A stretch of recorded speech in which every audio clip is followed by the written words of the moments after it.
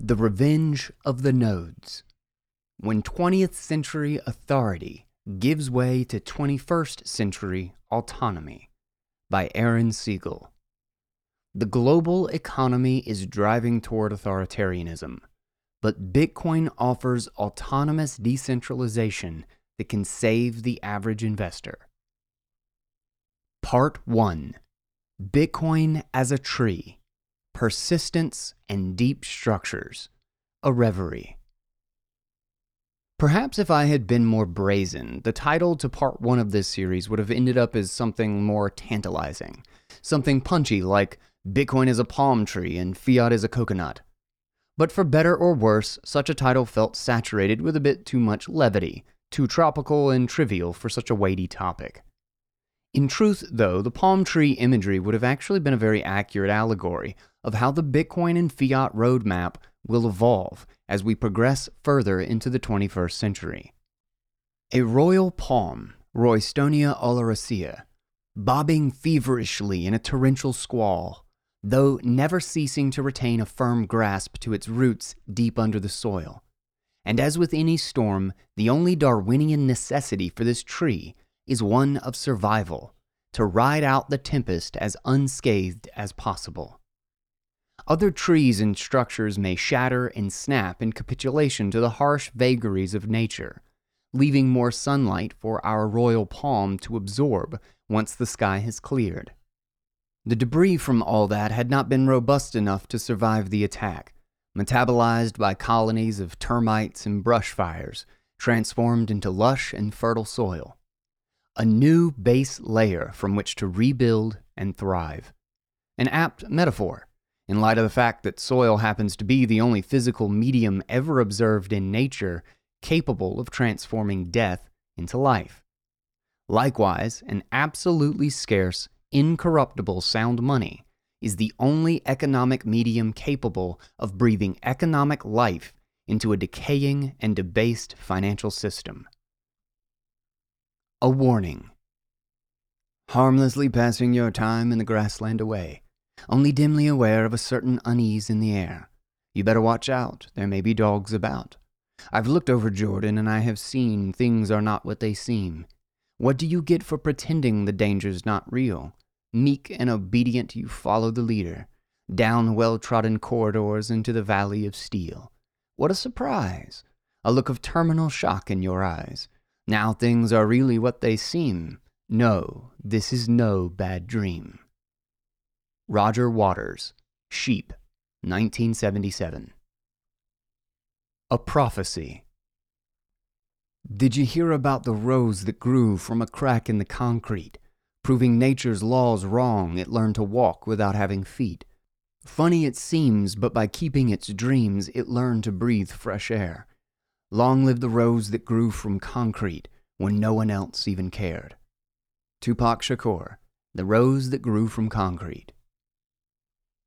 Before we can fully appreciate the persistency characteristic of Bitcoin inferenced above, it is perhaps helpful to contextualize how and why such anti-fragility, something we will define in greater detail further below, will inevitably reveal itself like a crack of thunder, a slap in the face, allowing us all to witness its deeply undervalued utility. To accomplish this, let us take a slight detour using a modified version of the Socratic questioning technique. A theory. The stampede of the mass investor class. Esteemed polymath tech investor Balaji Srinivasan, in his conceptual model of a decentralized pseudonymous economy, controversially has declared, quote, "In the 1800s, everybody was a farmer. In the 1900s, everybody was in manufacturing. In the 2000s, everybody becomes an investor. And one of the things that people don't understand until they're an investor is the idea that money is abundant." Balaji Srinivasan. Invest Like the Best podcast with Patrick O'Shaughnessy. A discussion. Let us take the above statement at face value and accept it for the moment as an evolving a priori reality. I think most of us would agree that such a broadening in reach of the investor class is indeed undergoing rapidly escalating momentum, particularly accelerating in the post-pandemic world. It is hard to deny the hard evidence discussed below, as well as the observed cultural spotlight that has emphasized self-directed stock market investing. The evidence is everywhere, even scrolling across my newsfeed as I wrote this essay. Quote, Robinhood working on feature to let users invest spare change. Investing spare change has become an increasingly popular strategy for new stock traders and is a key piece of competing apps such as Acorns, Chime, and Wealthsimple. Bloomberg. With Robinhood's symbolic IPO now etched into our recent memory, headlines as stated above are perfect examples for our discussion. Micro-funded stock market investing would epitomize this evolution towards a mass investor class. I, for one, see this change all around me, in my professional life in the hedge fund industry, in a culture of growing FOMO, greed, and anxiety, all the way to my personal interactions with friends and family and on social media. I even believe this is what many policymakers and technocrats are consciously aspiring to incentivize, and it disturbs me. What are the implications of such a societal transformation, and what are its root causes? Such open-ended questions arising from this observation are one reason why I am so attracted and intrigued by Srinivasan's conjecture in the first place.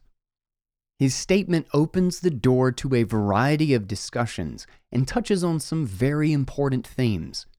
Some of these themes pertaining to the inevitability of a decentralized economy are topics that will be discussed in greater detail in part 2 of this series. In the meantime, let us set the stage by understanding why a mass investor class is being encouraged, how it will lead to even more centralization, and how all of these opened doors are one-way escalators, guaranteed to lead to further path-dependent decision trees and eventually generate near infinite instability and systemic fragility. And what will become overwhelmingly clear will be the holistic interplay between the inevitability and unsustainability of this path on one side of the coin, and then Bitcoin's persistence on the other side, patiently waiting for its turn to be hoisted into the air, spinning frenetically, though calm and collected, as it patiently anticipates a face-up landing. A sandwich metaphor. What Srinivasan's prophecy unknowingly exposes is the reality of a dangerous transitional period in which the global economy currently finds itself. We are situated in a confused state of limbo right now, sandwiched precariously between decentralization and centralization. The cultural energy of this fluid temporal state certainly solicits a certain, quote, unease in the air, though the growing discontent is palpable. And just as the events of the COVID-19 pandemic have propelled the intensification of many trends, one of these trends is indeed a manifestation of a, quote, proletariat and aggressively expanding investor class. And while such a progression has many positive attributes, ranging from self-empowerment, the opportunity for new wealth creation in the short run, and financial education about markets, risk management, money, and economic theory, all such benefits are sadly misguided and short-sighted. In the end, these very tangible benefits are destined to be diluted and vanquished by ominous forces. The main reasons as to why a commoditization of the investor class is such a dangerous evolution can be primarily attributed to timing, historical context, and the implications of what this mass investor society will require in the form of second and third derivative effects. Please be patient below, for this first section is unavoidably heavy with some financial data and terminology. However, such data is imperative to help us understand the bigger picture of what is going on and will pay dividends further into the article and series as we expand on the bigger ideas of our thesis. I am not a doomsayer. I do not live in a bunker. I have seen too many investors fall victim to overly bearish narratives, missing out on great asset inflations that such negativity obfuscated. The purpose of this essay, however, is not to lay out some near-term investment thesis. That said, what I have begun to witness with increasing clarity as an investor, as a member of our society who cares about the world my children inherit, is growing evidence of an unavoidable trap. A trap with only one realistic solution. So the financial data herein is merely a tool, a language to help us see this insight. In fact, the main message of this series is much less about finance and markets, and much more about human nature, history, and the impact that incentives and ideological conflict will have on the outcome of the bulk of this century. So, bear with me as I take us further down this rabbit hole of faded blocks in our chain of reactions. Block 1. Historical context matters. It turns out that timing is everything. A mass investor class, driven by false premise and perverse incentives, is ironically forming after a period of unparalleled historic asset inflation. We have just witnessed an unprecedented 40 years plus of financial asset inflation, debt accumulation, deregulation, and monetary opulence. An epic bond bull market where the risk-free rate has gone from 16% to nearly zero. The stock market relative to our productive capacity is at record. Almost all valuation metrics are at historical highs, and irrational behavior has expanded dramatically. Exemplified by SPACs, r/Wall Street bets, meme stocks, retail margin debt, and of course, many pockets of the quote, crypto universe. At the same time, government and corporate leverage are also both at extremes.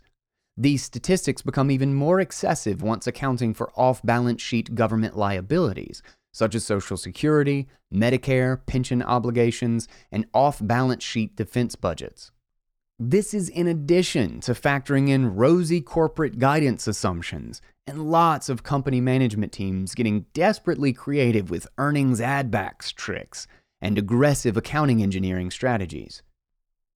Said differently, the individual investor is professionalizing at the end of one of the biggest, most Homeric blowout parties of all time.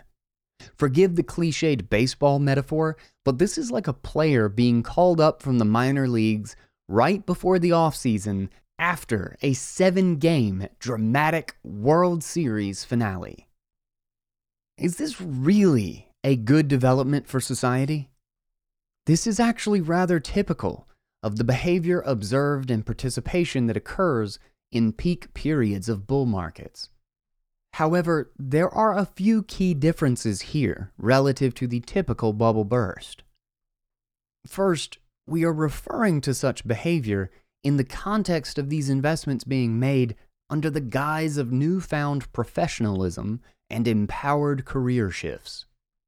There is a sense of entitlement to riches and an expectation from both policymakers and new investors alike that it is their right to attain wealth from capital markets, and to do so with very little embedded risks. Further, as evidenced by a declining labor participation rate, a society of investors creates double risk. As more people forego other modes of labor, we become a society of renters rather than doers. We reverse the arrow of history that has always led to increased specialization and division of labor. So not only are more individuals now exposed to financial assets than ever before, but this expanding cohort has done so at the opportunity cost of foregone employment and earned wages elsewhere. The stakes are higher and the margin for error lower. And such behavior is actually being endorsed both culturally as a means of revolting against the wealthy class and politically as a liberal entitlement for asset ownership to see greater distribution, without any regard to the underlying value and risk of such assets. This is different from a simple transitory financial bubble. This is a hot air balloon floating up through the stratosphere, never to feel the Earth's firm embrace again. A chart of the U.S. stock market capitalization relative to GDP in nominal dollars from 1971 to present, showing a near vertical move far past the all-time high in the past 3 years, with an arrow pointed at today when it is higher than it has ever been, and the notation, "Dear mass investor class, you are here." Mass investor class adoption is accelerating. The annualized rate of equity inflows thus far for 2021 are about $1 trillion. For some perspective, this is greater than the total cumulative inflow into equities over the entirety of the last 20 years. The above chart illustrates $1 trillion of annualized inflow into stocks in 2021, compared to $800 billion cumulative equity inflows from 2001 to 2020. Let that sink in for a minute before continuing this essay. We see so many insane and unprecedented charts, memes, and statistics these days that it is easy to gloss over this graph. But this really says something profoundly troubling about where things are headed. Margin debt for leveraged equity trading, tracked by the Financial Industry Regulatory Authority, or FINRA, has historically been a signpost of individual or retail investor excitement and greed within the equity markets. The below chart plots the annual percentage rate of increase in margin debt, which historically has anticipated recessions, marked by the purple shaded regions.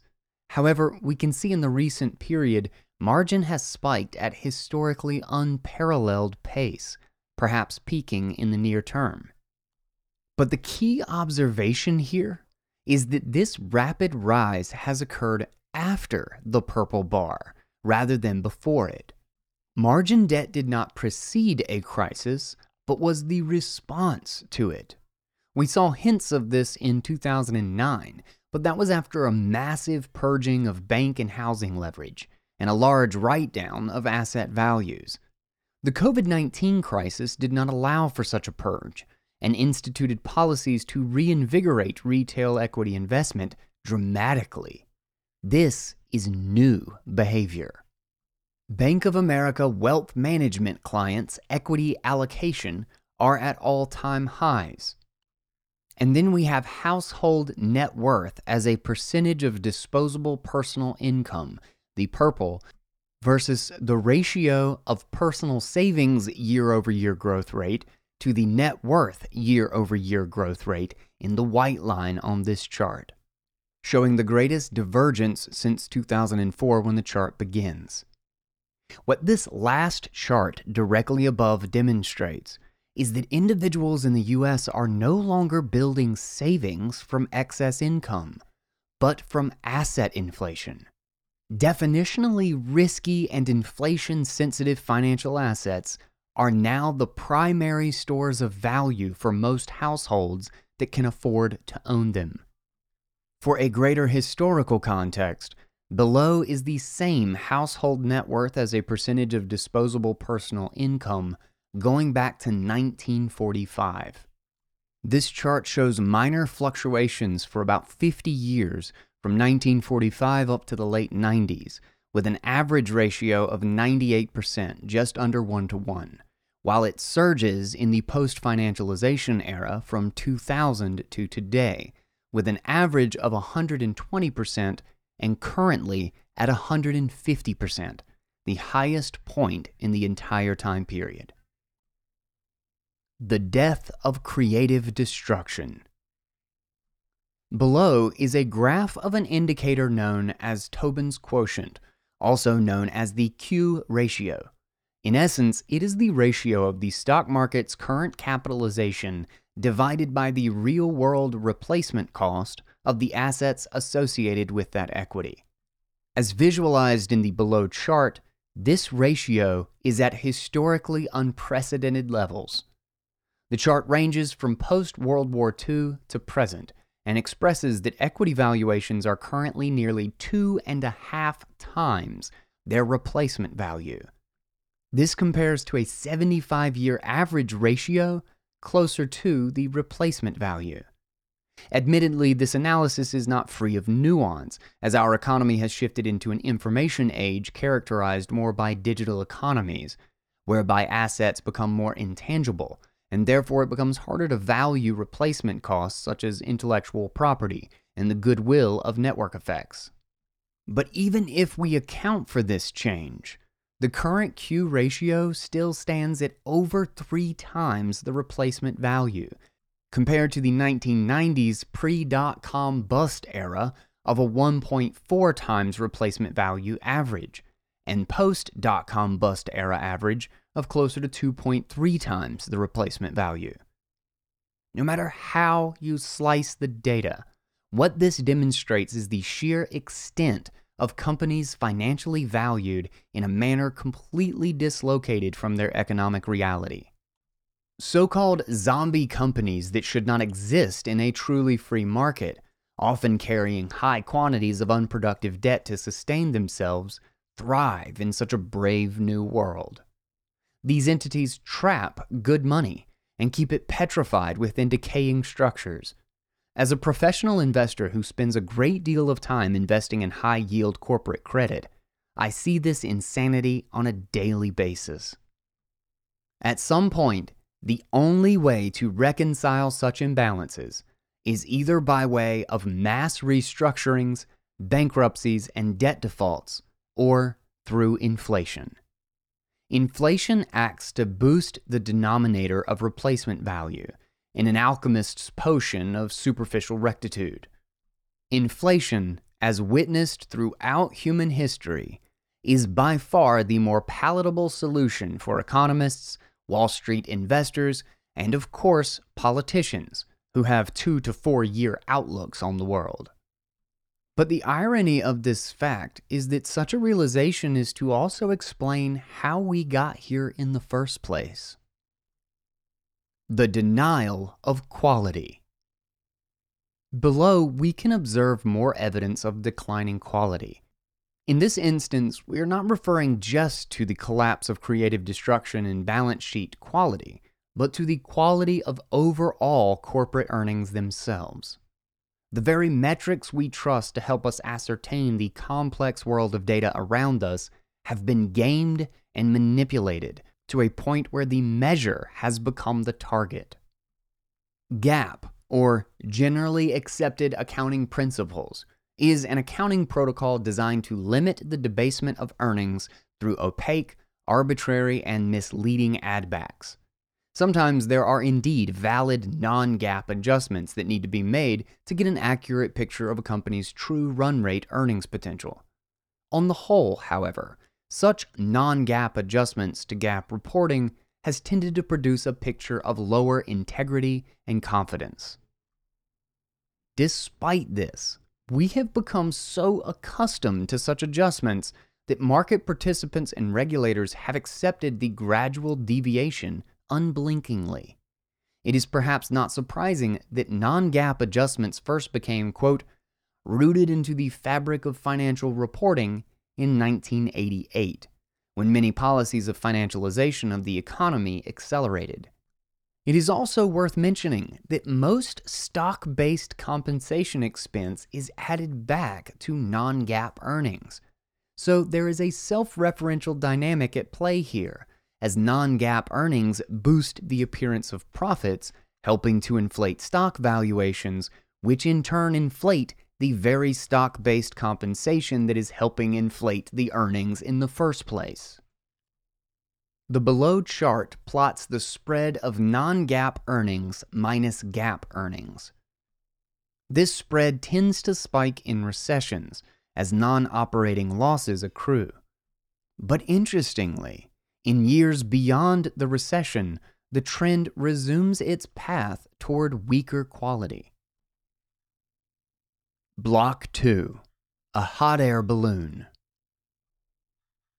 The result of this situation is that system fragility balloons rapidly, necessitating a deterministic path dependency of increased data manipulation, government support, regulation, and free market intervention. Such a historical valuation and asset performance context, as articulated above, means that broadening financial asset exposure to a more diverse and larger population creates unacceptable systemic risk for the economy over the long run. To borrow a game theory phrase, the stock market becomes a single point of failure. As I've laid out in a previous article, Thinking Too Small and the Pitfalls of the Inflation Narrative, it also becomes a means of insidious money printing via financial asset creation, rather than by the more obvious money supply expansion of our parents' and grandparents' generations.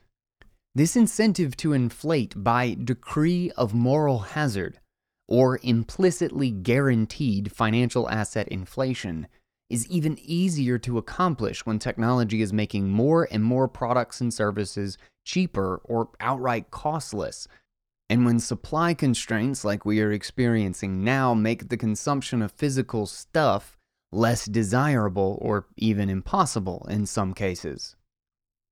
Properly priced debt markets create return hurdles to investment that incentivize only those endeavors that can create new productive capital. Overly cheap debt incentivizes leveraging of the existing capital stock without a need or desire for any productive gains. And even when new capital investments are eventually made, the clear incentive is to do so with that cheap financing, rather than from savings and cash flow. This eventually leads even productive capital allocators down paths of excessive leverage. Meanwhile, as assets inflate, the only way to maintain the desired standard of living involves moving any savings instead into riskier financial assets like stocks, bonds, and real estate.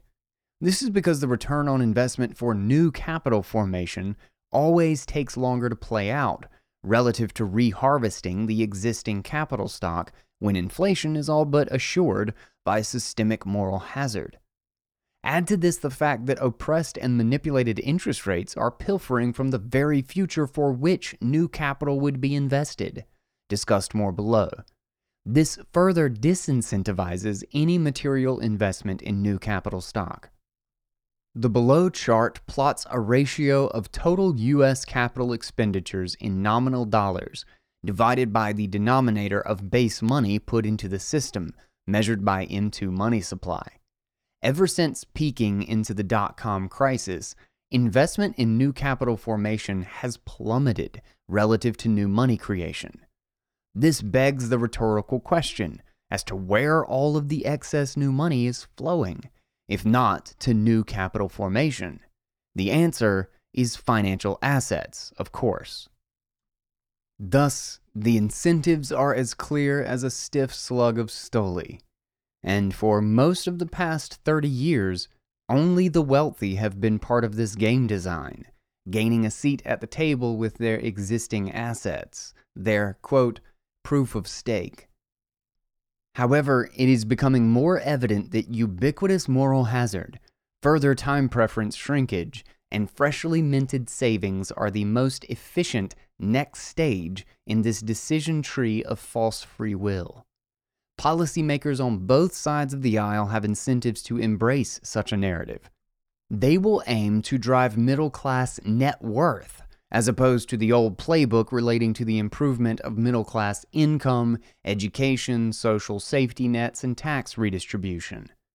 Meanwhile, the right side will gladly pass their baton from trickle-down supply-side monetarist economics with its self-deluded hopium that the American corporatocracy will share the wealth, and likewise embrace financial inflation and socialized capitalism.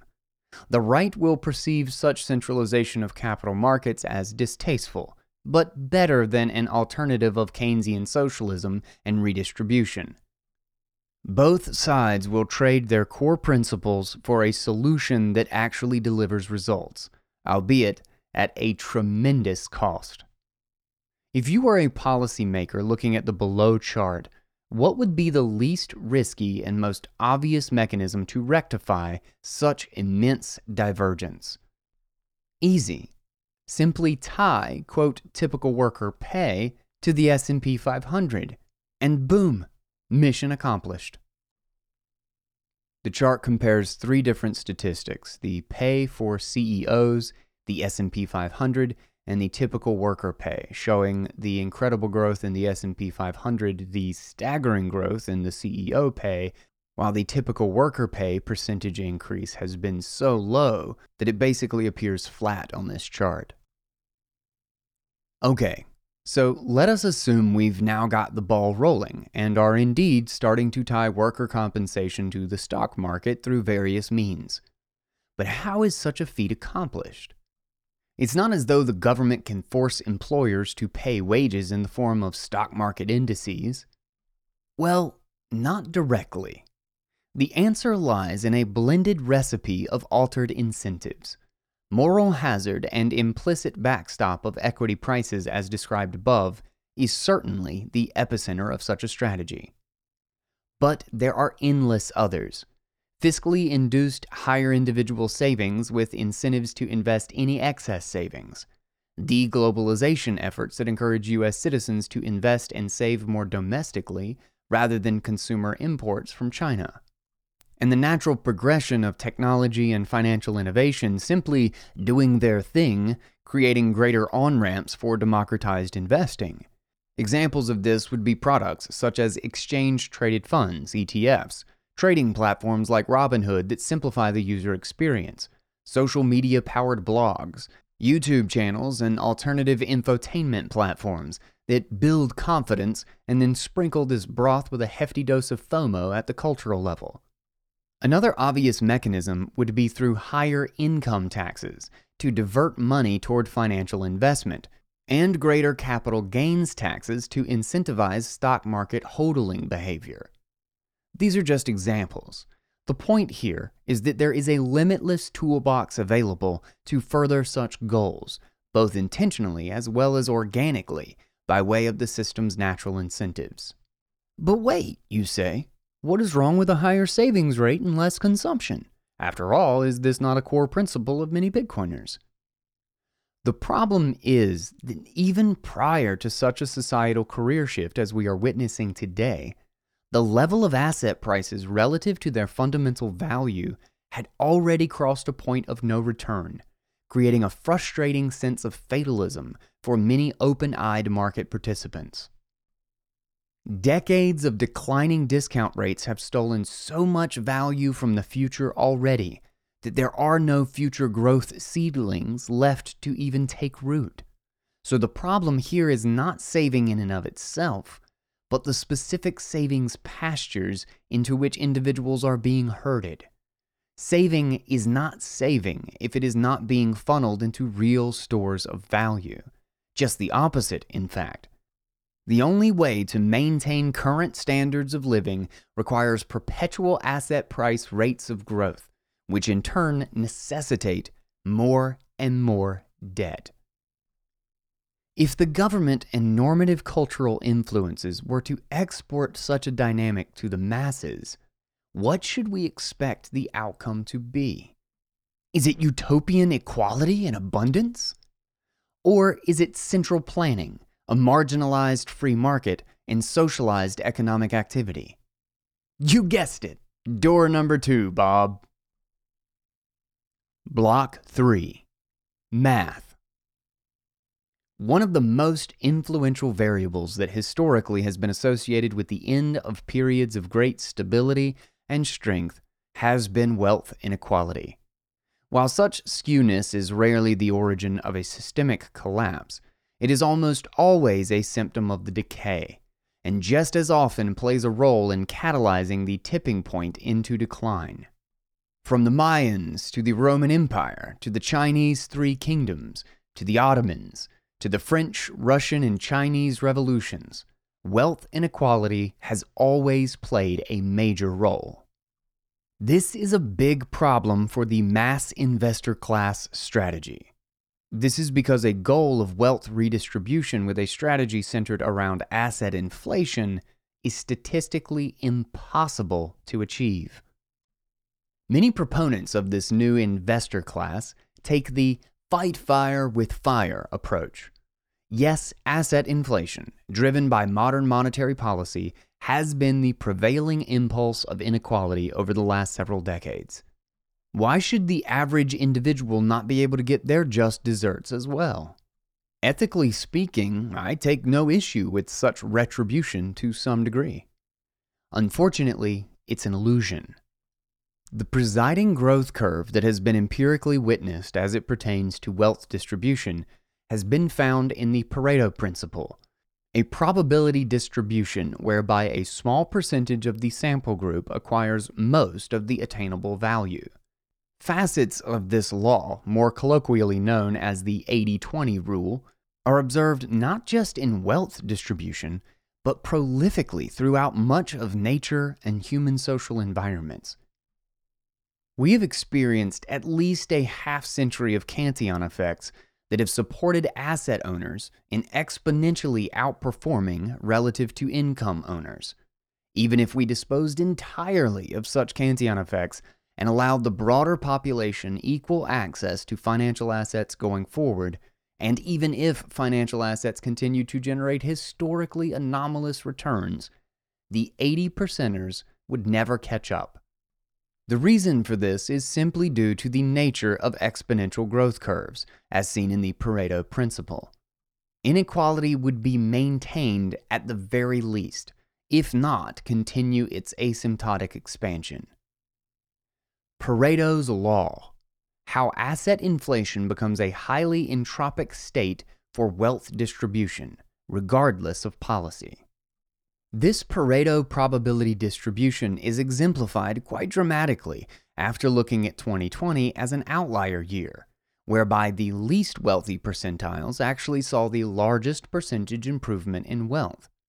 However, while this is a lovely sounding statistic for social media hype and political propaganda, it is purely a mathematical outlier caused by starting from such a low base and from such a low level of prior financial asset ownership.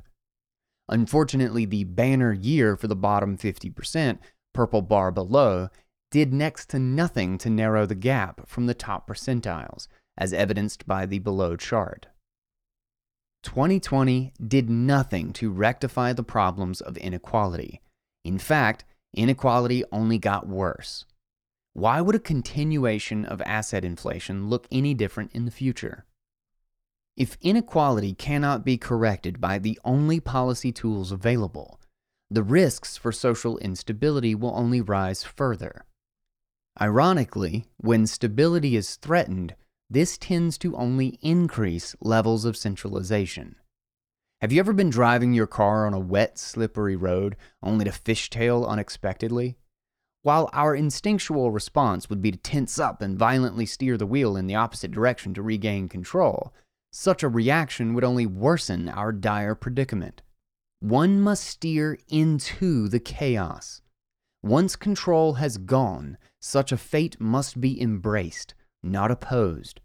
This is the only way out. Further attempts at control only make matters worse.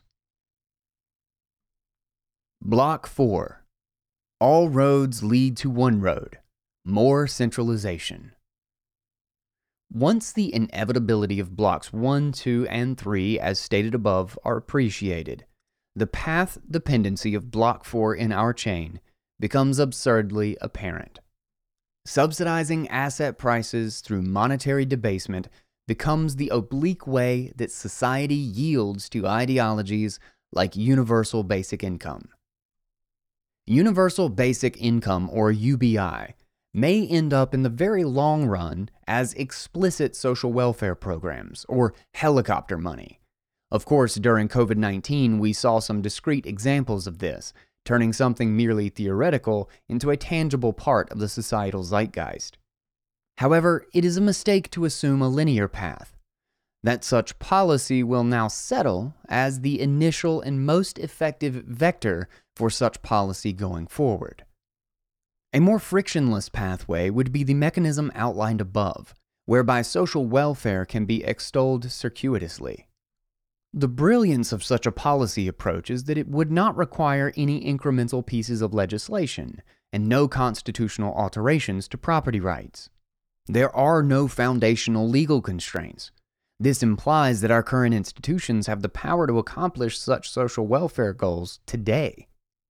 One could argue that some changes would certainly make these aims easier to administer, like augmenting the Federal Reserve Act of 1913 and expanding the powers of the U.S. Treasury Department. However, the key point here is that such change is not required. If the reader finds this too far-fetched, I would recommend listening to the taped conversations between ex-President Richard Nixon and then Federal Reserve Chairman Arthur Burns. It has happened before in this country, and in less dire circumstances. UBI advocates are here, and they have their own network effects. American openness towards socialism and a commensurate disdain for capitalist ideals has increased dramatically over the last 4 generations. This has been well documented with recent generations, particularly millennials, but it is important to recall that such a trend has been consistent well before that, even with the boomer generation relative to their parents and grandparents. This is rather alarming when one considers that this generation has been the biggest beneficiary of financial asset prices, coincident with the full embrace of the fiat monetary system, of any generation in American history. A quick pacifist detour. Passive investing socializes capitalism. Bitcoin may be humanity's historically most perfect manifestation of a pacifist revolution. But passive investing is also a revolution, only with completely opposite implications. Historical analogs are always dangerous, and each generational crossroads exhibit unique characteristics that can change the entire spectrum of outcomes. However, as a reference point, current trends reverberate with echoes of previous centralizing efforts designed to redirect our collective future and shift the public behavior, reminiscent of Franklin D. Roosevelt's New Deal, as well as Nixon's Great Society, or even going back to German Chancellor Bismarck and his social welfare policies in the 1880s, which greatly enhanced the Second Reich's military capacity. Passive or indexed investing vehicles, such as exchange-traded funds or ETFs, are yet another example of this shift toward a mass investor class. While such a trend may seem innocuous, it is cultivating the seeds of enormous societal change. As discussed by Inigo Fraser Jenkins, a highly regarded maverick quantitative equity strategist at Wall Street firm Bernstein, passive investing can be compared to Marxism. This may sound hyperbolic, but unfortunately I believe he is onto something important here. The point being that the democratization of capital markets by way of ETF proliferation and other passive investing products inadvertently leads to socialization of capital. It would all but complete our societal transgression from liberal democracy to social democracy, a trend that has been gradually underway but accelerating over the past 75 years. Fraser Jenkins compared passive investing to other societal externalities, like the tragedy of the commons, whereby behavior that may be optimal for the individual investor can be quite negative for the aggregate society when all actors behave the same way. We will return to the problem of the commons later. The unfettered expansion of passive investing does not look likely to subside anytime soon.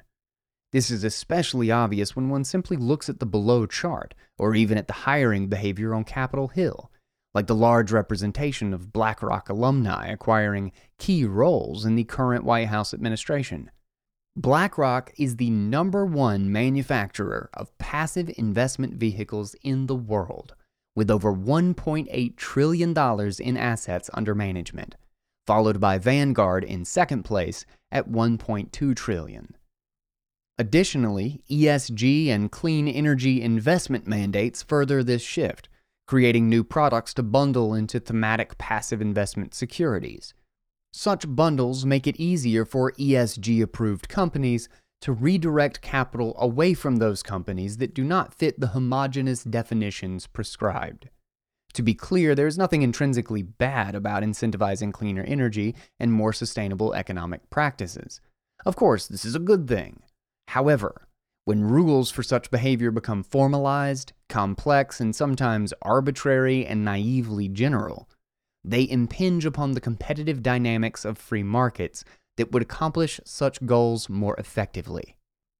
Instead, such rules generalize the flow of investment, compensating those market participants best suited to game such a system. The new game defines the winners as those best able to adhere to the appropriate definitions as a means of acquiring low-cost capital.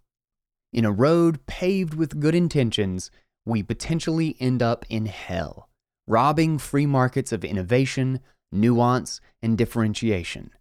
We write new rules of the game, rules that thoughtlessly increase centralization. Mike Green, a distinguished researcher of passive investment, stated back in 2020, quote, "Of managed assets, passive investment is now greater than 50% and over 40% of total market capitalization. That split, though, is not uniform across demographics. Millennials are almost 95% passive. Boomers are only 20% passive. For the vast majority of millennials, their only exposure to the market. We have a lot of hype about things like Robinhood and stuff, but the actual assets are tiny. The vast majority of the money that they're getting is actually just going into things like Vanguard target date funds." Active equity managers have seen outflows every year, and passive investment vehicles have seen inflows every single year since 2006, and this trend is only accelerating. Bank of America's private client ETF holdings as percentage of assets under management, AUM, has continued to rise, a hard trend to fight. Chart from the BofA Global Investment Strategy. The passive singularity. Millennials have 95% of their retirement savings invested in passive vehicles. What is the logical conclusion of this freight train? Quote, "One of the challenges that gets created as passive becomes a larger and larger share is that there becomes no discretion. There is no consideration of should the incremental dollar go in the exact same fashion, right? That passive player has no instruction to sell. You exhibit increased inelasticity in terms of each incremental dollar that goes in. Imagine a scenario in which 100% of the owners of a company were passive, and you tried to buy a share. There is no price at which they would be willing to sell to you unless they received an instruction from their end investors saying to sell shares to you. Prices could theoretically become infinite on that type of dynamic. Eventually, you would expect somebody to respond by saying, 'All right, I will sell an additional share to you.' Traditionally, that's been accomplished by price-sensitive or return-sensitive discretionary managers who say, 'Okay, this price is unwarranted by the fundamentals, therefore I'm willing to sell some of these shares to this person who's expressing, in my view, an irrational demand for these shares.' If that demand is so strong and it gets absolutely extreme, people can synthetically create shares by shorting.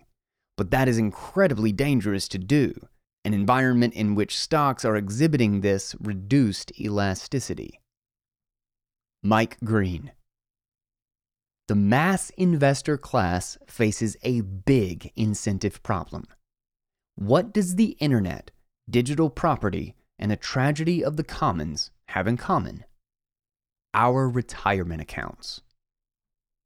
The dismantled connection of choice from the capital allocation process brought about by passive investment proliferation has implications beyond the clear destruction of price signals. This is no small statement. A destruction of price signaling is as destructive as things can get for a capitalist system. Prices are the main form of communication we use in society to make appropriate economic decisions and choices. Its dissolution is of existential importance. However, there are other problems to consider from this evolution of behavior as well. Ever since the run-up to the 2016 U.S. presidential election, and at an accelerating pace since the onset of the COVID-19 pandemic, society has become more aware of the vast concentration of power that the internet giants and social media platforms carry. Pockets of government and pockets of new and growing cultural progressive movements have quite easily influenced and incentivized these platforms to actively censor speech in our democracy. This is not a political statement, and this is not a judgment about the people being censored, but merely a factual observation about a key tenet of our democratic institutions. If the U.S. Constitution can be likened to the core protocol algorithm dictating the manner in which our collective network operates, this is a clear attack on one of the most vital rules of the protocol. How can we so readily dilute our core principles? First, network effects are powerful. The ability of the internet companies to sustain and grow off individual resources with extremely low detachment rates cannot be underestimated. How did this come to be? A failure in timing. As is often the case with disruptive technology, its usage preceded an appropriate infrastructure to handle it. Unfortunately, the Byzantine generals' problem was not solved before the advent of the internet. Consequently, we have been suffering the consequences that a lack of enforceable property rights leads to in a digital world. A winner-takes-all society. This is what the internet got wrong. You didn't own anything. No one had any stake on the internet. Instead, value has been extracted by those who figured out ways to own the on-ramps and access points to the internet instead. This group has become the landlord class of the internet, and the vast majority of value proffered by the internet and its myriad innovations of social communication has been funneled through this layer. The consequence, of course, has been more inequality, more surveillance and control, and more concentration of power. Further, we've witnessed a trend toward a reduction of quality of information. There is a diffusion of responsibility that engulfs the internet when ownership is so opaque and ephemeral. We are incentivized to create more noise than signal because when no one owns the land, there is no incentive to be a steward of that land to ensure its long-term sustainability, utility, and productivity. Instead, the incentives align so as to be solely transactional. The more information one can manage, control, and recapitulate, the more one can develop network effects and externalize the social and economic cost of a system that produces excessive noise and underproduces enough structured signals that could offer synergistic benefits across societal planes. That cost is shared by all of society. It's a tragedy of the commons. All because the internet couldn't address digital property rights. The second issue here is that network effects also impact passive investing. Most passive vehicles are ETFs that are indexed and weighted by market capitalization. The bigger you are, the more capital you attract. Size matters. Aptitude and productivity do not. This takes us back to the Pareto principle and the 80-20 rule, setting the stage for increasingly non-linear distributions of capital. And in a world where access to low-cost capital is a massive competitive advantage, we end up with an obvious outcome. The big continually get bigger, and the small only get smaller. Or worse, the upstart disruptors may never have a chance, and we would never even know what could have been. That brings us to the present, where just 6 behemoths have a near majority control of the entire equity market.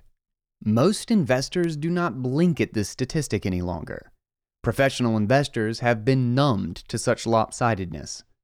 However, imagine if such inequality persisted within the domain of political parties, in democratic institutions, in your children's classrooms. But the real question we need to start seriously and honestly asking ourselves is this: if the below chart only becomes even more extreme in its weighting distribution, and if our collective wealth is increasingly tied to the index it represents, what will our incentives be as the companies involved become even more centralized? About 45 to 50% of our savings are tied to companies that could be actively censoring us and indirectly eroding the very principles of the system that allowed them to prosper. This share of our savings will only grow further. Will we object? I certainly hope so. But so far, there is little evidence to support that aspiration. Unfortunately, passive investing alongside a mass investor class is likely to only help internet platforms and capital markets centralize further. Major stock indices are mainly just 6 names now: Apple, Amazon, Facebook, Google, Microsoft, and Nvidia, totaling 42% of the equity market. Block 5. All roads lead to zero. What happens when zero volatility is the new equilibrium? After our modest digression into passive investing, let us now return to the last block in our chain. The final and most deadly flaw in the chain reaction of socializing financial assets relates to volatility and the cost of capital. Mathematically speaking, publicly administered financial markets that demand continuous appreciation, distributed broadly and without diversification, will require volatility to trend toward zero over time. A simple law in financial markets when assessing an asset's volatility, as measured by its standard deviation of returns over a given period, is that the more vulnerable to uncertainty an asset is, the less it can absorb volatility. This is why, for example, equity investors are generally willing to pay lower valuation multiples for cyclical or economically sensitive sectors relative to secular growth or defensive industries. These types of companies are more vulnerable to unforeseen events. When our financial markets are a tool of policy rather than an expression of free market capital allocation, we eventually become incapable of withstanding any uncertainty. And manipulation to affect policy outcomes would be the only way to ensure uncertainty's suppression. If successfully orchestrated, volatility must eventually collapse toward a zero bound to accommodate this. As our centralized debt trap expands in circumference, the risk-free rate must also trend toward zero, as has been the case over the past 40 years. Over time, the consequence of this could even be the elimination of the need for a private sector. This last section is essential to our thesis, as it is the bridge that transports us from the current transnational sandwich era, where we find ourselves juxtaposed between centralization and decentralization. This is the last stop on this transitional train, as we push relentlessly down the path toward a more authoritarian world order. Given its level of importance in our story, it requires some more detailed explanation. Centralization as a black hole, the volatility singularity. What is the volatility singularity? Previously, we have established the logical chain of cascading events that are required in our world's existing model. Debts must go up, so stocks must go up. Thus, rates must go down, so volatility must go down. When this happens, debt will logically go up, leveraging the system even more, so stocks must go up to prevent collapse and inflate the debt bubble with a greater equity cushion. Stop for breath. So, rates must go down again until zero. So, volatility must go down until zero. Volatility collides with zero. Everything goes to infinity. Yippee! The transcendent state where the difference between nothing and everything gets very fuzzy and rather philosophically confusing. Just as observed in the case of black holes, where physics starts to behave mysteriously and spooky as one approaches the event horizon, so too do economies. Things start to get pretty eerie as we approach the 0-point event horizon in volatility. Thinking about the problem in the following simplified manner may be helpful. Anything divided by zero equals infinity. Financial assets returns are a function of volatility.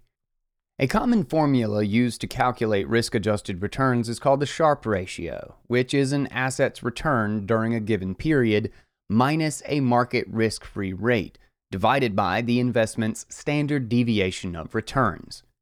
If volatility is, for all intents and purposes, equal to zero, so too is its standard deviation. Thus, we end up in a confounding situation in which excess returns are divided by nothing, and therefore magically become, well, everything. As macro volatility fund manager, Christopher Cole excellently laid out in a 2020 piece titled The Allegory of the Hawk and the Serpent, an investment strategy designed to short volatility or benefit when it decreases, experienced temporarily anomalous returns since the early 1980s, right when the financialization of Wall Street took off exponentially, and right as Alan Greenspan et al. Began a campaign of moral hazard, at a time known as, quote, the Greenspan put. The stock market and nearly all financial assets in aggregate then become just a mere proxy for this short volatility expression. An endangered golden goose. Cole, like many others, believes this period of declining volatility is mean reverting and must therefore repeal its nearly 40-year journey. While certainly possible over a cyclical short-term time horizon given the magnitude of the move, a spike in volatility is unlikely to be palatable for any sustained period. The reason, as you might have guessed, is because of the deterministic nature of acceptable outcomes laid out above. The violence to the system that a spike in volatility would require would eviscerate so much wealth, so many debt obligations, that the policy response would be equally violent. Such a response is all but guaranteed because the crisis would be existential for those in power. This outcome becomes more assured each day that goes by, with greater reliance on financial assets to lift us into the future. Each day that a citizen puts their first dollar of savings into such a system, and each day that another dollar is diverted away from new capital expenditure in favor of being recycled instead back into the existing sinkhole. Below is a graph of the realized one-year volatility in the Dow Jones Industrial Index going all the way back to 1895. The pre-World War II average of this proxy for stock market volatility was about 20%, witnessing only one or two black swan spikes during a 50-year span. Meanwhile, the post-World War II average has been closer to 14.5%, with 3 black swan events observed only within a 30-year period. This graph gives us 2 important pieces of information. 1, volatility is trending lower over time. A move from 20% to 14.5% may not sound significant, but this is a nearly 30% decline in average volatility. The positive effect of such a shift has on underlying asset prices cannot be overstated. 2. A system of declining volatility has come at the heavy cost of greater susceptibility to bouts of near disastrous black swan events, external and internal shocks. And these events are not capable of being permitted to clear the imbalances that caused them, to self-correct, as the system would break before such catharsis could be attained. Instead, each successive crisis forces policymakers to intervene at much lower levels of volatility than in the pre-World War II era. This, of course, fuels greater abdication of responsibility, which fuels the next crisis as we rinse and repeat, racing toward zero. Centralization is a Fabergé egg. Systems which require stability and efficiency are always extremely fragile. I recently came across a white paper authored by Ben Inker and Jeremy Grantham, famed hedge fund investors at GMO. They conducted a data mining project and looked at the prior periods of frothy financial markets, like the 1999 to 2000 period, and similar historic periods of strong performance and excess returns. They were surprised to find that it wasn't earnings growth, the level of interest rates, or even GDP growth that mattered during such periods of excess and euphoria. Instead, they found 3 consistent variables that were always part of the equation. 1. Atypically high profitability for one or some segments of the economy.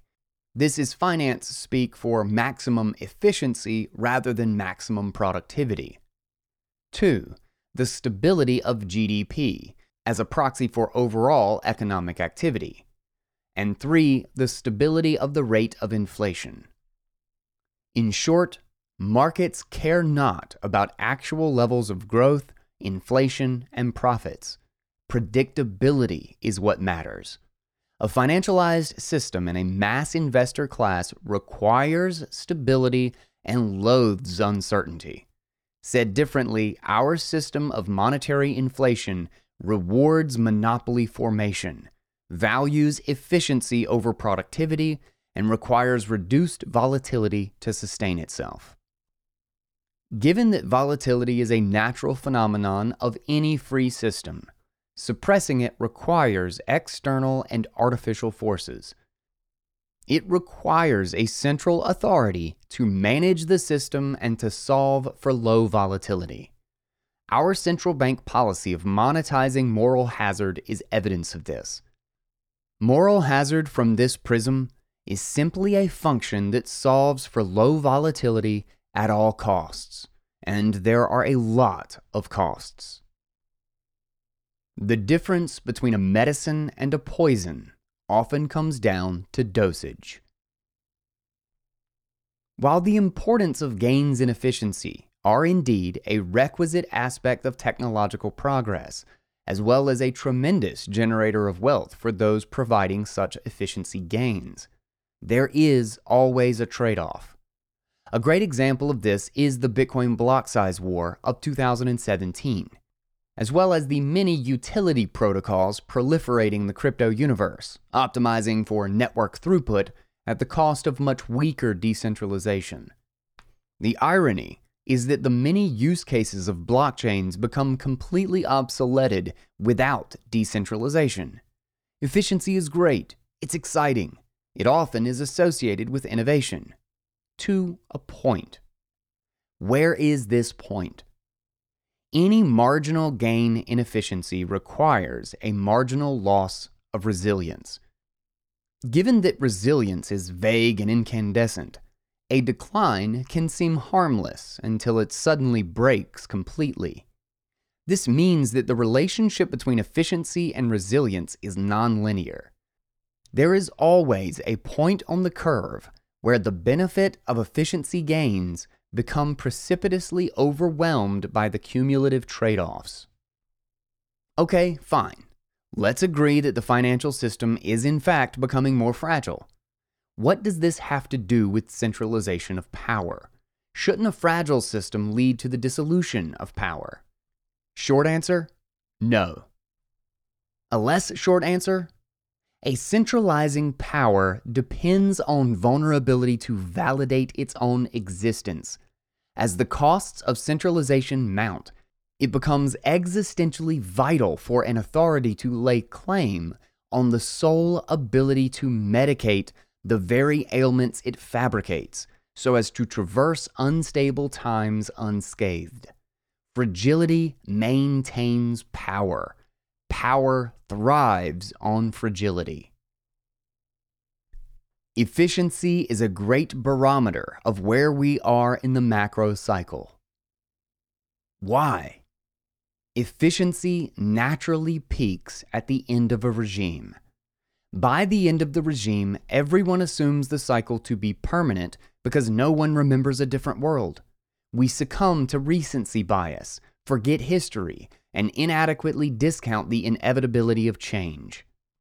Efficiency fundamentally is a way of optimizing processes or work to a specific environment. By the end of a regime's lifespan, an environment's self-selected economic participants have naturally maxed out adaptations to that one environment, having gone all in on its defining characteristics. Thus, like a grain of sand placed on a growing sand pile, all that is needed is just one inopportune shift, and the whole system cascades down with surprising fragility.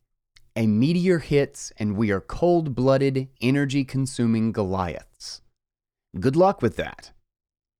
We've of course seen this story time and time again throughout history, both at biological and evolutionary scales when diversity is overcome by uniform specialization, and throughout the annals of human history. This is one explanation as to why empires always eventually fall. Their successes eventually become their weaknesses. Efficiency helps fuel dominance in a world that values power as a function of resources, but it leads to dangerous deficits in resiliency that inevitably make them easy to destroy. This is also why empires are often built over long periods of gradual ascent, but often fall precipitously. Non-linearity. Thus, somewhat counterintuitively perhaps, periods of maximal efficiency will precede periods of instability and upheaval. An obituary for the private sector. Now, let us return to volatility. As the boulder of zero volatility and a fully managed economy slides precipitously toward its Newtonian fate, there will slowly materialize some incredibly powerful implications for the structure of private property rights. This is because zero volatility and a required real risk-free interest rate held at zero or negative levels will logically push the aggregate cost of capital to extremes. When there is no risk of material loss for capital, there becomes no discrimination as to how to invest it. The decision-making process becomes tied much more to government policy goals, cronyism, and bribery, and other characteristics very similar to those of communist systems of governance. The corporation and the entrepreneur lose their utility in this world. The birth of the modern corporation can be traced back at least to Adam Smith's 1776 classic, Wealth of Nations, interestingly published the same year that colonists here in America sought independence. In this work, he lashed out at the business association, his era's version of the state-owned companies, or the precursor of the military-industrial complex, or in China's case, the sovereign-owned enterprise. These were institutions like the British and Dutch East India Companies in Smith's time. He argued against monopolist business practices, which in turn paved the way for the legal autonomy of business outside the direct control of the government. As far back as 1844, corporations began earning the status of personhood, eventually granting them 14th Amendment rights in 1886. This paved the way for the evolution of corporate oversight toward the domain of the court system, and not that of the executive and legislative branches. The point here is that while we sometimes think of corporations as gatekeepers, monopolists, greedy beneficiaries of consumerism, debt, and inflationary growth, these adjectives describe their failures within our current system, not their original purpose. The corporation was originally designed to bestow greater power to the entrepreneur and decentralize power away from the state. By providing legal protections like limited liability, the corporate structure allowed for individuals to combine resources without unmanageable personal risk, which in turn allowed for the competitive acquisition of capital for investment. So when the cost of capital and the risk of capital become immaterial, the existential purpose for the corporation becomes difficult to justify. And so the economy centralizes further with the erosion of one more source of decentralization. What is so exciting about Bitcoin within this context is that it replaces the vacuum created from an impotent corporate private market structure with something much more decentralized and much better suited for the evolving digital information economy. It helps an increasingly interconnected economy divide labor beyond its current stalemate. Bitcoin is a medium of specialization. Corporations were invented to be a specializing spoke of private capital, allowing for greater and more scalable division of labor. Unfortunately, in a world where the digital realm is becoming the majority sphere of economic activity, where individual property rights had not been assured prior to Bitcoin, the corporation instead has more often become a rent seeker, a bottleneck for competition, and a gatekeeper of digital property. This has had the perverse effect of decreasing our collective ability to specialize. Bitcoin solves this problem. However, I'm getting ahead of myself. We will get into this exciting potential in greater detail in part 2 of this series. A dangerous cocktail. Why the Pareto Principle matters. As the world becomes more interconnected, relationships become more, quote, Paretian and less normal or mean reverting. This is because the Pareto Principle has shown empirically that complex systems often demonstrate extremely asymmetrical distributions of effect, effects that only magnify as the system grows larger. Prior to the interconnectedness driven by technologies and the scalability of digital networks, such Pareto effects were only discernible at ultra-large scales, or where the complexity of the system was much larger than witnessed in everyday life. In fields such as macroeconomics, astronomy, geology, ecology, and theoretical physics. But over time, it is being appreciated just how pervasive this Pareto dynamic truly is. In the business world, it has been shown that roughly 20% of customers often produce 80% of a customer's revenue. 80% of a company's output, likewise, is often generated by 20% of its employees. The pattern is found in many random systems. 80% of highway accidents occur at 20% of the path traveled, near home. 80% of the cost of building is spent on 20% of the structure, and 20% of the world population is responsible for 80% of the pollution. The list could go on, but this simplified 80-20 rule actually understates the impact, as it is simply an approximate guide, the map rather than the road itself. In fact, this 80-20 ratio can often turn into 99.9999 to 0.0001 quite easily. Take a simple example where the square root of the total nodes in a given network is the number of nodes that are deemed to have the most measurable impact on that network. If we start with 10 nodes, we have about 3 nodes fulfilling that role, or about 30%. If the network grows to 500 nodes, we get about 22, or less than 5% of the network. If we end up with 500,000 nodes on the network, the figure would be about 707 nodes providing that impact, or a stunningly small fraction of 0.1%. Non-uniformity scales exquisitely. As we begin to see, the Pareto principle is powerful in large systems and is so important today as the world interconnects exponentially and in increasingly fractal patterns. The bigger the network, the more extreme the variance. Decentralization is a natural outcome of network building, especially if allowed to flourish without interference or external exploitation. Therefore, it is a logical conclusion as a general principle that decentralization increases variance and begins to break down previous patterns of mean reversion that are so characteristic of normal probability distributions. Conversely, centralization craves more uniformity. Otherwise, there become too many outliers in the herd to corral, and the system becomes unmanageable. As networks proliferate, governments increasingly are driven existentially to ramp up the use of power and coercion against this natural force. Not only is the world experiencing greater dispersion of outcomes, it is also changing at an increasingly faster pace. Raw data is pouring torrentially down upon us, overwhelming our neural capacity more each day. We are confused, overwhelmed, and looking for anchors, answers, and authority. Black swan or tail risk events, by definition, are not predictable by any model.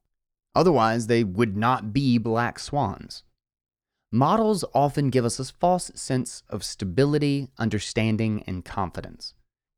The renowned behavioral economist Daniel Kahneman has shown that even when we are given statistical predictions that we know to be spurious, we embarrassingly cannot help but feel assured and make more risky decisions based on such irrelevant data. Nonetheless, the pace of change and data dumping has inspired us to overly romanticize and revere data accumulation, prediction, and data modeling techniques. We even have new professions that have popped up to deal with such issues, often aptly referred to as data scientists. Most major universities over the past decade have added degree programs for data science, and it is now one of the fastest growing programs in academia.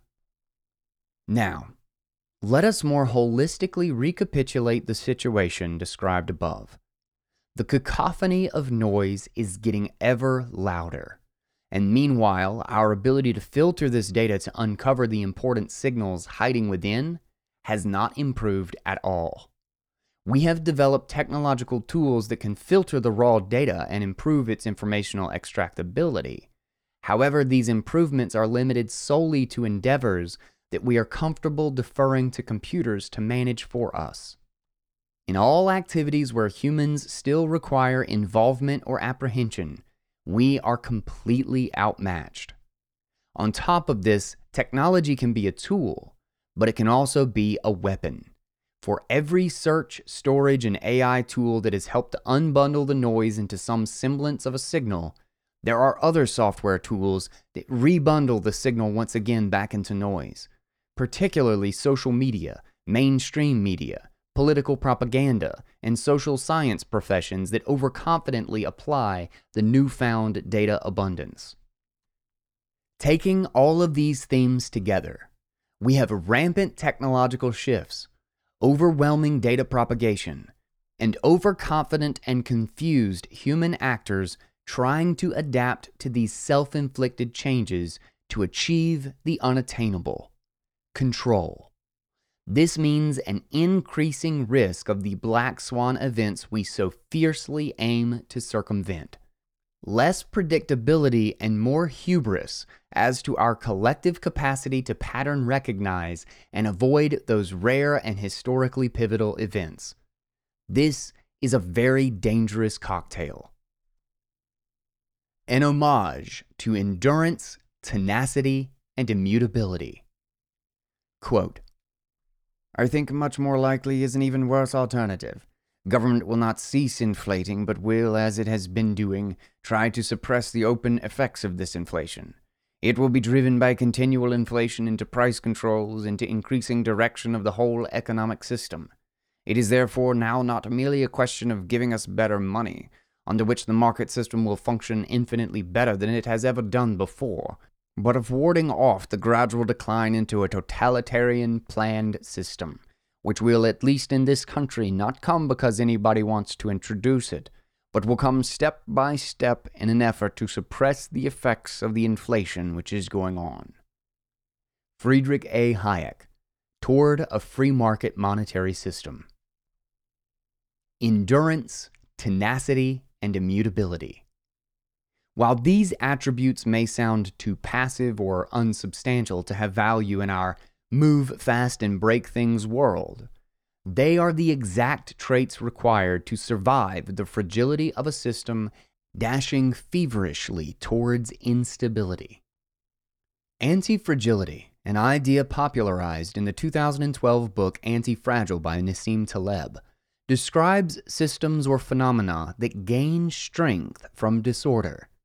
This book, part of a larger work focused on philosophical, statistical, and economic misconceptions relating to systemic risk, uncertainty, and randomness, has become part of the larger canon of Bitcoiner manifestos. This is despite Taleb's recent baffling divorce from the community, which, while a tad perplexing, should not detract from some of his work's takeaways. Bitcoiners have latched onto the themes of anti-fragile as a framework to help elucidate some of Bitcoin's game theory. How is it that there is no silver bullet that kills Bitcoin? There is no competitor that can magically overtake it. There is no government that can shut it down, and there is no central authority that can censor or confiscate it. But the message does not stop there. Most important to the thesis of anti-fragility, each attack vector and shock to the system in fact causes Bitcoin to become stronger. As Taleb writes, quote, "Some things benefit from shocks. They thrive and grow when exposed to volatility, randomness, disorder, and stressors, and love adventure, risk, and uncertainty. Yet in spite of the ubiquity of the phenomenon, there is no word for the exact opposite of fragile. Let us call it anti-fragile. Anti-fragility is beyond resilience or robustness. The resilient resists shocks and stays the same. The anti-fragile gets better. This property is behind everything that has changed with time. Evolution, culture, ideas, revolutions, political systems, technological innovation, cultural and economic success, corporate survival, good recipes, say chicken soup or steak tartare and a drop of cognac, the rise of cities, cultures, legal systems, equatorial forests, bacterial resistance, even our own existence as a species on this planet. And anti-fragility determines the boundary between what is living and organic, or complex, say the human body, and what is inert, say a physical object like the stapler on your desk. The anti-fragile loves randomness and uncertainty, which also means, crucially, a love of errors, a certain class of errors. We have seen firsthand how the market can reward an asset that exhibits anti-fragility. Astute macro investor Louis Gavkal has wisely observed that this is how the U.S. Treasury market has evolved. Today, investors have institutionalized portfolio management, packaged into strategies like 60-40 asset allocations, bonds to stocks, and slightly more volatility-adjusted strategies such as risk parity. However, this love affair with the Treasury market as a diversification tool has not always been the case, especially from the perspective of global investors. In fact, Treasuries may be losing this status. The godfather of risk parity, Ray Dalio himself, just recently confirmed the view that he would rather own Bitcoin than bonds. What has historically given Treasuries their stature of primacy for so many years was the dollar's reserve currency role, a feat attained through war, geopolitical victories, petrodollar arrangements, and the trade-offs of increasing consumerism and domestic debt allocation in the U.S. to supply dollars abroad.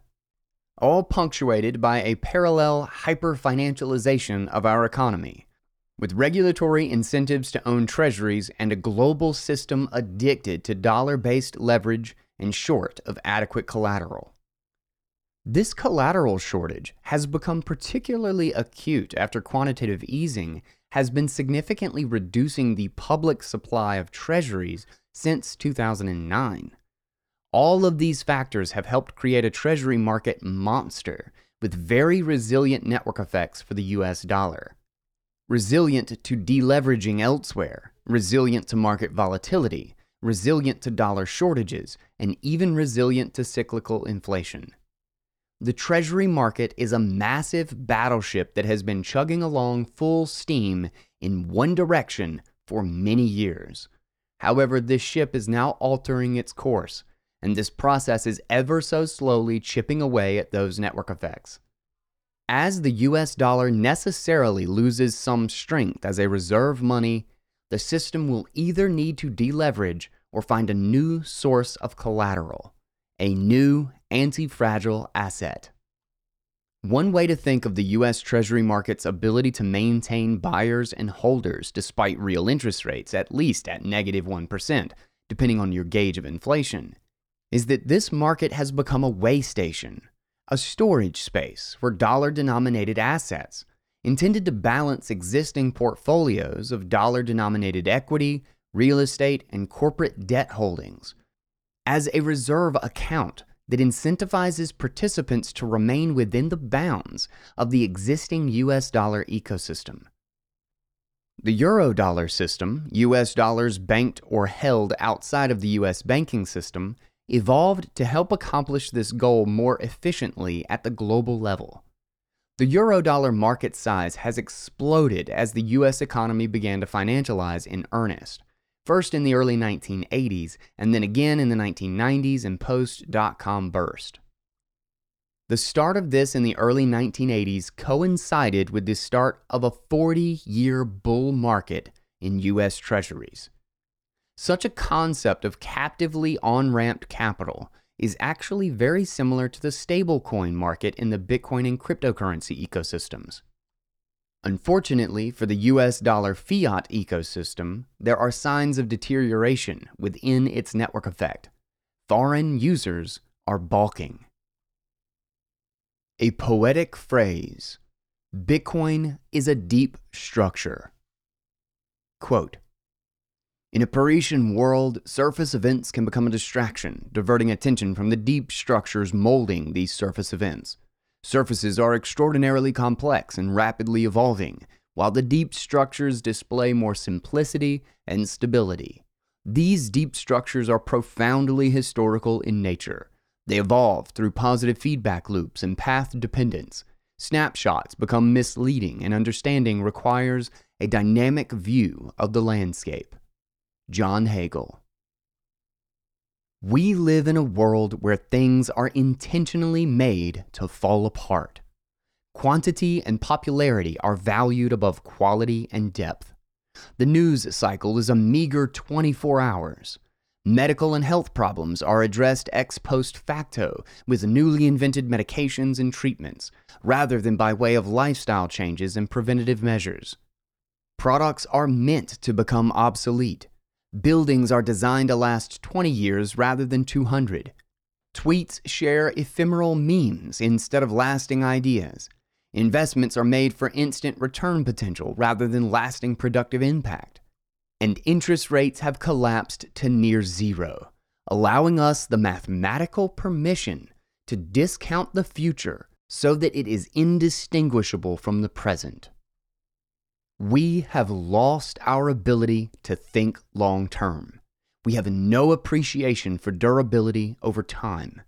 Therefore, we do not particularly value persistence because its main attribute is indeed durability over time.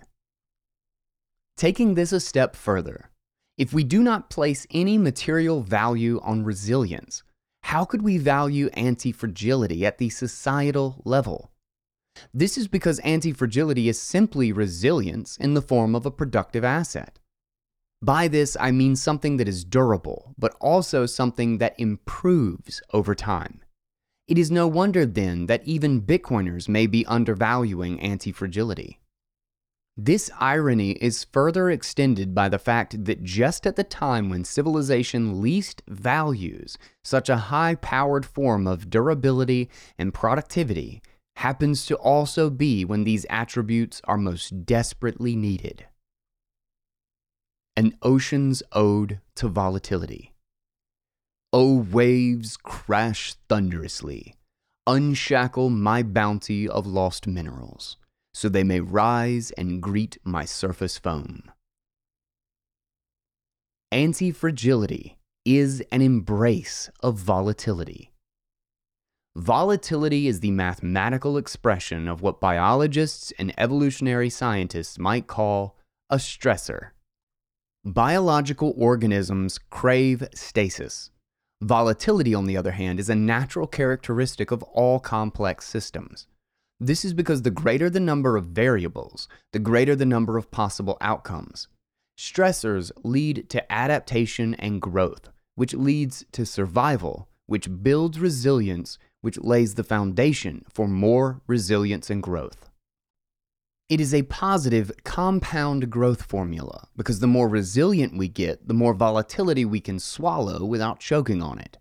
As implied above, an increase in volatility can be thought of in this context as just a greater range of circumstances, but this can come from two sides, like a matrix of potential outcomes. On one axis, you have a quantity and variety of stressors, but on the other, you also have a quantity and variety of reactions, responses, and results. In a decentralized system, both axes expand over time, generating an exponential function as two growing variables are multiplied by one another.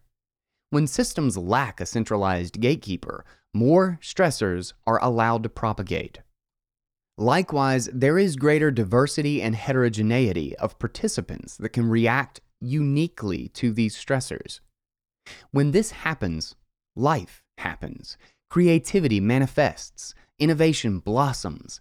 Individuals are at their best. Societies are at their best. We experience more possibilities and improve our probabilistic odds of discovering something of immense value, and we do so exponentially. A principle. Bitcoin, like all of nature's evolutionary survivors, is forged of persistence, and persistence is forged from savings. As Albert Einstein is, perhaps apocryphally, credited with saying, "The most powerful force in the universe is compound interest." Compound interest is one of the most impressive growth formulas experienced in the natural and economic worlds, and its most efficient avenue for success is antifragility. Regardless of whether Einstein indeed ever uttered these words, the important takeaway here is that of Pareto distribution curves in exponential growth. The reason the powerful force of compounding growth is driven by antifragility is because it is raised by the exponent of time itself. Survive like our palm tree, and you get to keep compounding. As long as the other variables in the equation do not change materially, time will do the heavy lifting. This speaks to an important point on the importance of resilience when it comes to financial assets, as consistency through time is what leads to such tremendous abundance. Quote, "What's the most powerful force in the universe?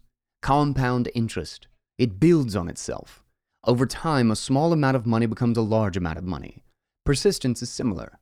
A little bit improves performance, which encourages greater persistence, which improves persistence even more, and on it goes."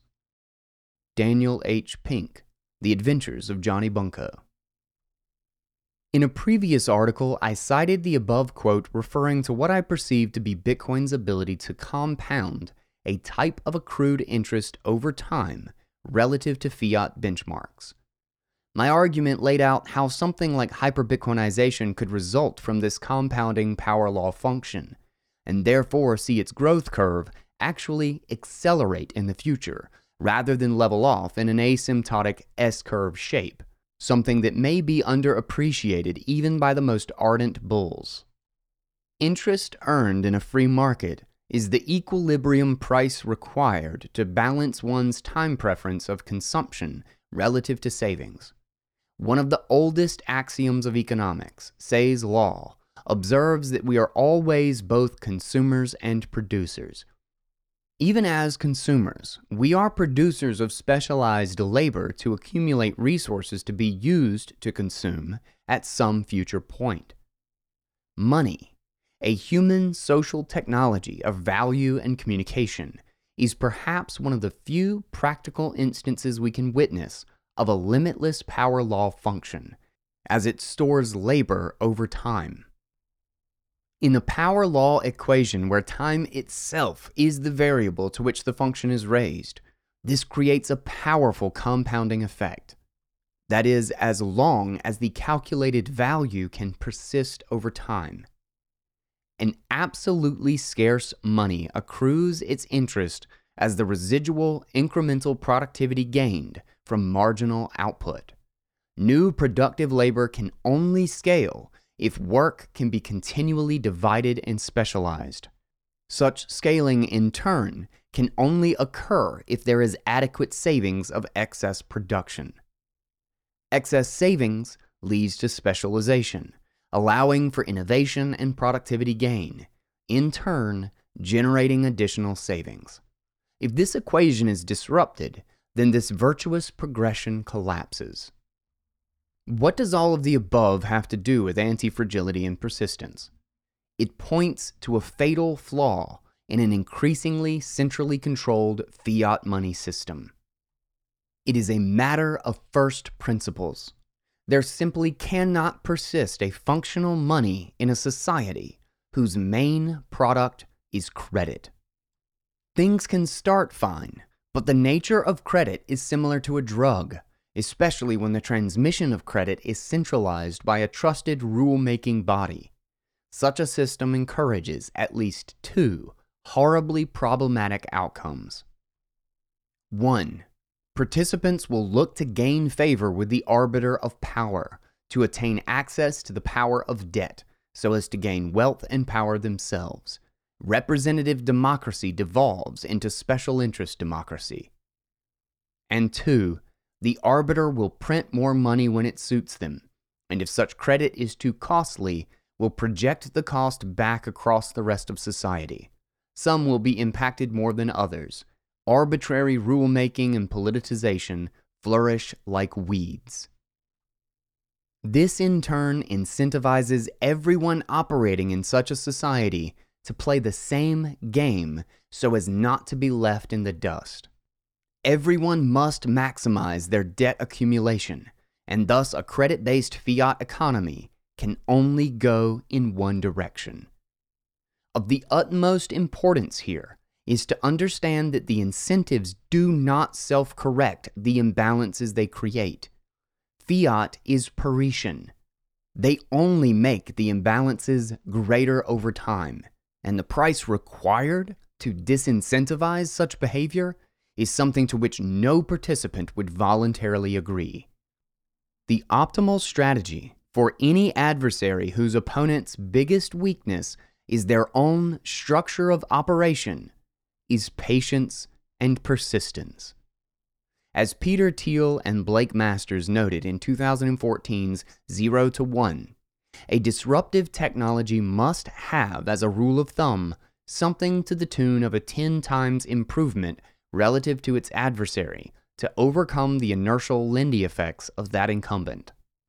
A supreme beauty of Bitcoin, embedded in its anti-fragility, is the simple conclusion that as our incumbent increasingly centralizes, the 10 times improvement will become self-evident. All Bitcoin must do is persist. However, while Bitcoin's anti-fragility is indeed a powerful force, it would dissolve instantaneously without decentralization. As such, the nature of Bitcoin's decentralized structure will be at the core of Part 2 of this series. Coda, a motive for decentralization. At its best, debt is faith in future excess savings. In its worst incarnation, debt is a Ponzi scheme, continually stealing from the future to fund the present's unwillingness or inability to save excess consumption. The obvious deleterious impacts on future growth notwithstanding, the other problem pertinent to this conversation is how such a system stunts and even altogether abruptly halts human social scaling vis-a-vis specialization. And since specialization is the overarching force that leads to human innovation, we are left with a big problem for progress. The more that human ingenuity and energy can link itself without entropy to its innate will to specialize, the more information we can decrypt. This means more societal nodes, synapses, and economic pathways, leading to previously unthinkable new ideas and opportunities.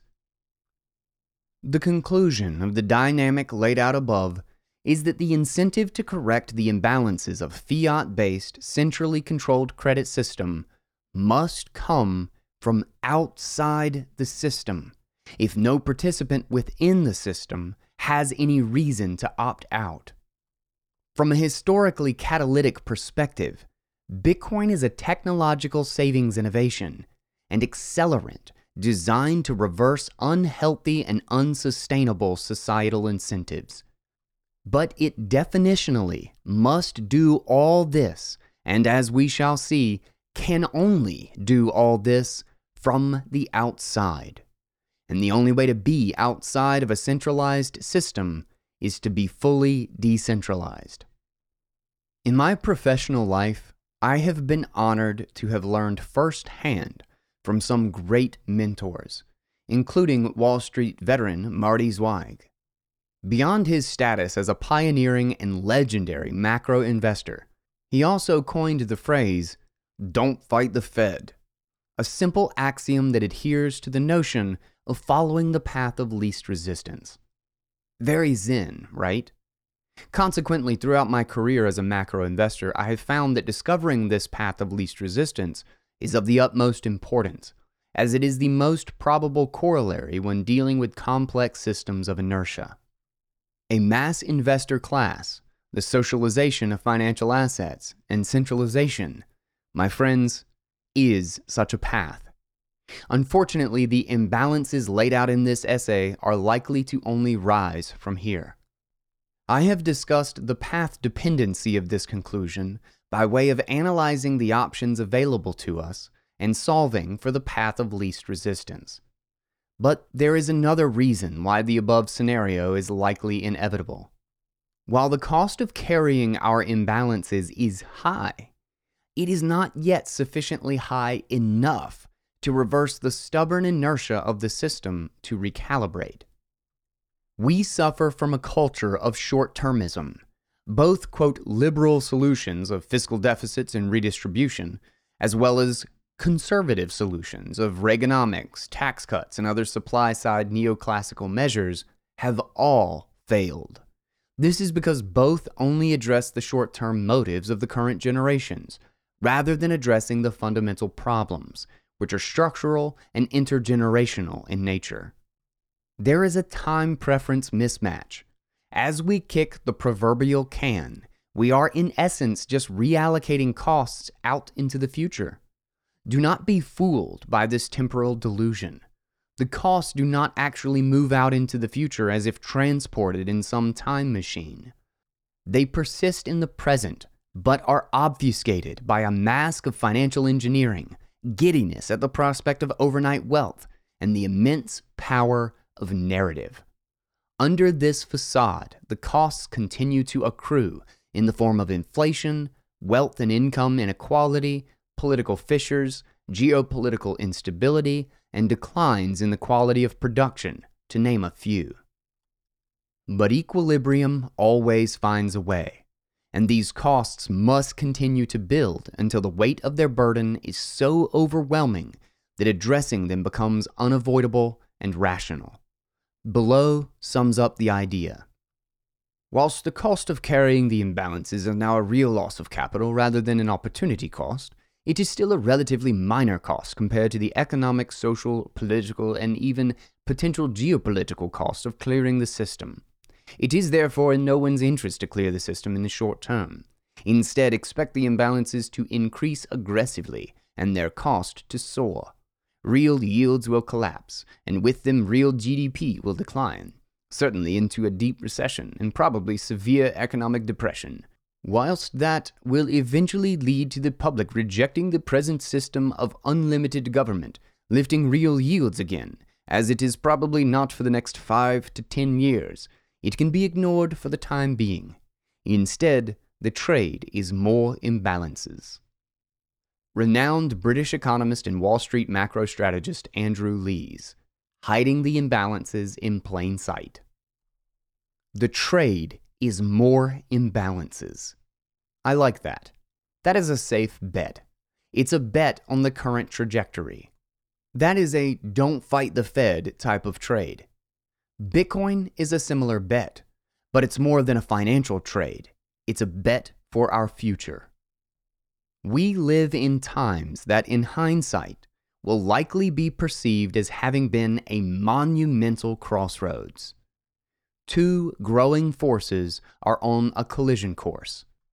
As a result of the aforementioned procession of events, we are deterministically barreling toward a world in which a mass investor class is indeed ubiquitous, uniform, and publicly managed. The benefits may feel terrific, if not outright euphoric, at the beginning of this journey, but the costs will accrue, gradually, then suddenly, to hat tip a Parker Lewis phrase. Private free market capital allocation will be crowded out. Productivity will continue to falter despite abundant technological innovation. Economic resilience to volatility and disruptive change will atrophy. Monetary debasement will erode our cost of living on an accelerating treadmill, and inequality will stubbornly continue to expand exponentially. The common denominator of all these costs is systemic fragility. It is worth reminding ourselves again at this stage of our Socratic journey that none of this comes to pass by way of malevolent design, or of one political party relative to the other. We are heading in this direction as a product of false choices that have cornered us into an inexorable debt trap. This has unfolded by way of a windy half-century road of best intentions gone awry. A road pockmarked with asset bubbles, moral hazard, slippery sloped tributaries flowing into busted dams, cascading into tipping points, and catapulted further downstream by the gravity of inertial political malaise. Unless we can find a plausible, new, and imaginative path to fully decentralize the economy, it will end up fully centralized instead. The result is binary: authoritarianism or autonomy. This is the battle of the 21st century, and it is of the utmost importance. We hope you enjoyed this reading of The Revenge of the Nodes, when 20th century authority gives way to 21st century autonomy. Written by Aaron Siegel and read to you by Guy Swan of the Bitcoin Audible podcast. This is a Bitcoin Magazine and BTC Media production. Thanks for listening.